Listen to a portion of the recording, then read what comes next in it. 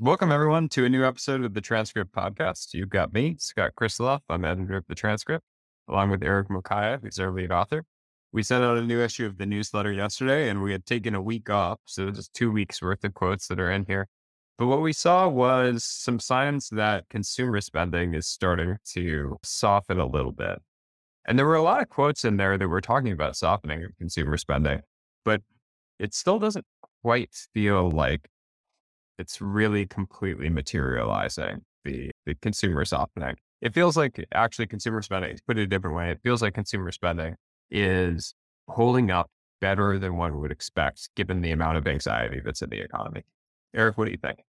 I think that's actually the key takeaway from this week. There are some signs of stress, but the consumer is not stressed. So there are signs like they could be cautious in terms of spending, maybe shifting spend from here to there. But in terms of overall spend, there is not much has changed. This is an area we've been paying very keen attention to in the past few weeks. And we still don't see any really remarkable major signs that there is much change that is happening in terms of the consumer. The hope is that inflation will slow down, but it has not yet slowed down. Even from the Fed speakers themselves, they keep saying that, hey, they don't see inflation coming down. I think one key takeaway, which for me stood out, was I think one of the quotes that said that whenever inflation reaches this level of this very high level, to calm down, it's not like one of those things that you just wish away and then it calms down. It will take a couple of months to flow through down, like to calm down. Is that something that you also like resonates with you when you look at the historical data that we have? I don't know exactly about that. I think there's two elements. There's like the year over year inflation numbers, which honestly I would have expected to come down already because you would expect the year over year change to start to decline just because the comp is getting harder, basically. But then there's also the element of the inflationary psychology, which we've talked about several times before on the podcast, where if people are expecting price increases and that inflationary psychology is starting to get built into the economy, then you would expect inflation to persist for a while. I think that the psychology is so much different than it was 10 years ago or before the pandemic, when the burden was always to demonstrate why we weren't in a period of deflation. Now it very much feels like the burden of proof is on whether or not we're in a period of inflation. And as long as that's the case, the Fed is going to be a dampening force on the economy, most likely, especially in the stance that they are today, because they'll be trying to fight inflation rather than promote growth. So I think that's the other second key takeaway from the macro section, that there is no respite in terms of raising rates. So I think raising rates is something that they will continue for a while longer. And the impact on emerging economies, something I've also been paying very close attention to. I was surprised that there was a UN agency that put out a report, and part of it was saying, urging the Fed to cut back on raising rates. Yesterday, when we sent out the newsletter, one of the things I also noted is ARK Invest's Cathy Wood sending out a letter to the Fed telling them to also stop raising rates. Would you do the same? Because the impact though on emerging markets is actually really significant. Yeah. In terms of the emerging market economies, this is a very classic dynamic that happens in a rate rising cycle in the 60s, 70s, 80s, and even in the 90s when there was an increase in interest rates. You had problems in Russia in the 90s, you had problems in Latin America in the 80s. This is part of the dynamic when the dollar gets stronger. If you have countries that have issued dollar denominated debt that don't use the dollar as their functional currency, then it makes it more difficult to repay, adds stress onto those economies. And so this is something that it's not terribly surprising to see. And so what you're seeing is volatility in foreign exchange markets as the Federal Reserve is raising interest rates, as the dollar is getting stronger. Headwind to earnings, absolutely. And given the magnitude of the move in the dollar, it's not clear whether this is priced in to the market yet. So. I bet not. This earnings season, I think this is one of the most common things and we're already seeing it in earnings. Some of the companies are already citing the constant currencies growth is actually better than the ones which includes the FX. So I think FX effects is one of the key things to pay attention to in earnings. But a quick question, especially on the impact on emerging markets, sounds a strong dollar. Then in the 80s or 90s, I feel like the US could afford to have some of these emerging economies being impacted by the rising dollar. But in the current economic climate and with geopolitical tensions, we saw something like the threat of nuclear war being one of the highest since the 1960s. So with all these kind of risks, can the US afford to have some of these economies be decimated by a very strong dollar? Or it's a very unique time. There's quantitative tightening, quantitative easing happening at the same time, the strong dollar and all of these kind of geopolitical tensions. So I don't know what you can draw in terms of your perspective from history and what that can inform maybe how an investor should think about the times as it is. Yeah, I think fundamentally your question underlying all that is, will this impact the Fed's reaction function in the way they are raising rates? And I think the answer is probably not.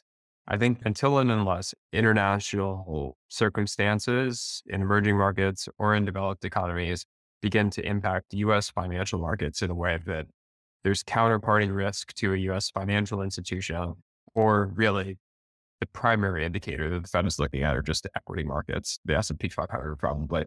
The S&P 500 were a sell off by 10 or 15% because of something that's happening, some sort of global financial crisis, then yeah, I would expect the Fed to change its course. But right now it's just rumblings. Same thing.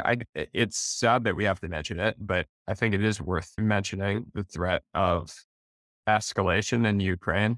Clearly, Putin is escalating today with conventional weapons, but I think people are pretty concerned because he's signaling that he may use unconventional weapons. It's a scary thing we're contending with. And certainly I would expect if something were to come about, or even just the threat, it would impact capital markets to some extent. But one thing that I noted for our premium subscribers is that in 1962, the Cuban Missile Crisis actually created the bottom for the stock market, a sustained bottom. Really? Yeah, because of the positive resolution of the Cuban Missile Crisis. It's one of the few instances where a change in Fed policy was not the primary catalyst for stock market bottom. Curious, how did the Fed respond at the time? Any thoughts? The Fed didn't respond directly to the Cuban Missile Crisis, but the Fed did, I believe, start loosening in like October of 1962, about a few weeks before the market bottom. But really, when the Cuban Missile Crisis was resolved, you had a big, strong bull market rally that was the bottom, the type of thing that we would be looking for as the signal for the end of the bear market. 1962 is a year that's fairly analogous to 2022, 60 years later. Just in the pattern of trading that we're seeing, where you had a steep sell-off at the beginning of the year, some recovery mid-year, and then hopefully sustain bottom sometime within the next month or so. But it's honestly, with the way that the Fed is reacting, it seems hard to see how we would get a bottom in the next few weeks. Interesting. I think the biggest takeaway, I think, from the international section, of course, is the rising risk, especially of nuclear war. Given that I am stationed in Europe, I'm paying very close attention to some of these escalations that are happening, especially in Ukraine. And hopefully for the best resolution, of course, not just for the markets, but also for the world, so that it doesn't end and then you can keep doing the transcript at the end of the day. So any other things that you picked out? So perhaps maybe, especially as we preview earnings season. So I think one of the key things is, of course, bloated inventories across retailers. That's a significant risk. I think it seems like going into this earnings season, you'd expect a lot of companies to be stuck with a lot of inventory. Demand is falling for some of the products. So I think, and then the supply chain is resolving. There's a resolution of the supply chain in some of the pockets of the market. So that means a lot of companies are stuck with the inventory, which they may take a while to deal with. So I think that's one key things to check out as we head into earnings season. And of course, tech companies, the PCs and semis market is heavily challenged. So they too are stuck with a lot of inventory. So the weakening demand is impacting them. I think there was a guidance from AMD CEO Lisa Su last week about preliminary results for AMD showing that they are having, there's weaker than expected PC demand, which is impacting revenues going into Q3. Any takeaways from that or any other sections? Yeah, one other quote that I think is worth mentioning was the one from Tim Cook talking about augmented reality. I think I've heard Tim Cook say many times over and over the course of the last, call it 24 months, just that he is more bullish on augmented reality. And I feel like this is the type of thing for me, where at least I'm reading it enough times where it's starting to actually hit for me, where augmented reality does seem like something which is potentially a really strong platform technology. that Apple clearly seems to be pretty focused on. But there was something just this weekend that kind of hit me about what a poor form factor the smartphone actually is in terms of your interface with the internet or computing generally. Like the fact that we're all like hunched over, typing with our thumbs on a little device all day is a little bit crazy. And you would expect the new form factor to emerge at some point. Apple seems to be betting on augmented reality in some way. So maybe we'll see that. But this is maybe not so much of a public markets play, but just something to be thinking about in terms of the way that compute could evolve over the next decade.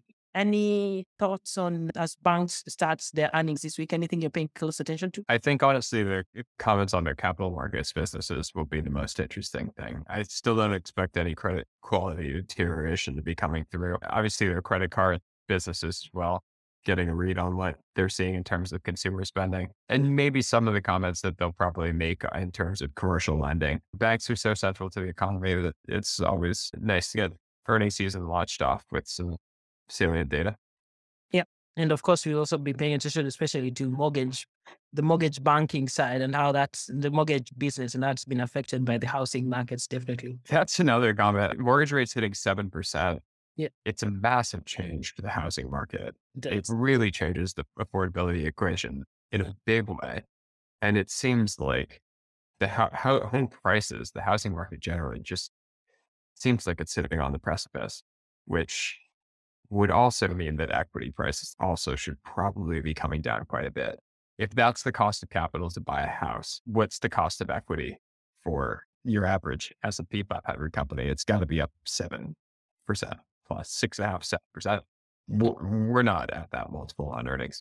So if you have earnings come down and then you have a multiple that's discounting 6.5%, 7% cost of capital plus, there's still some downside to the stock market. Yep. I just noticed some houses around here in Sweden, which are back down almost 16 to 20% down. And this is for a market that hasn't experienced such a downturn in almost a decade and a half. So significant impact on housing market, not just in the US, but globally going ahead. So I think this is a good place to close up. Thank you for joining us this week for the Transcript podcast. See you again next week as we analyze the start of the earnings season for Q3. Thank you and goodbye.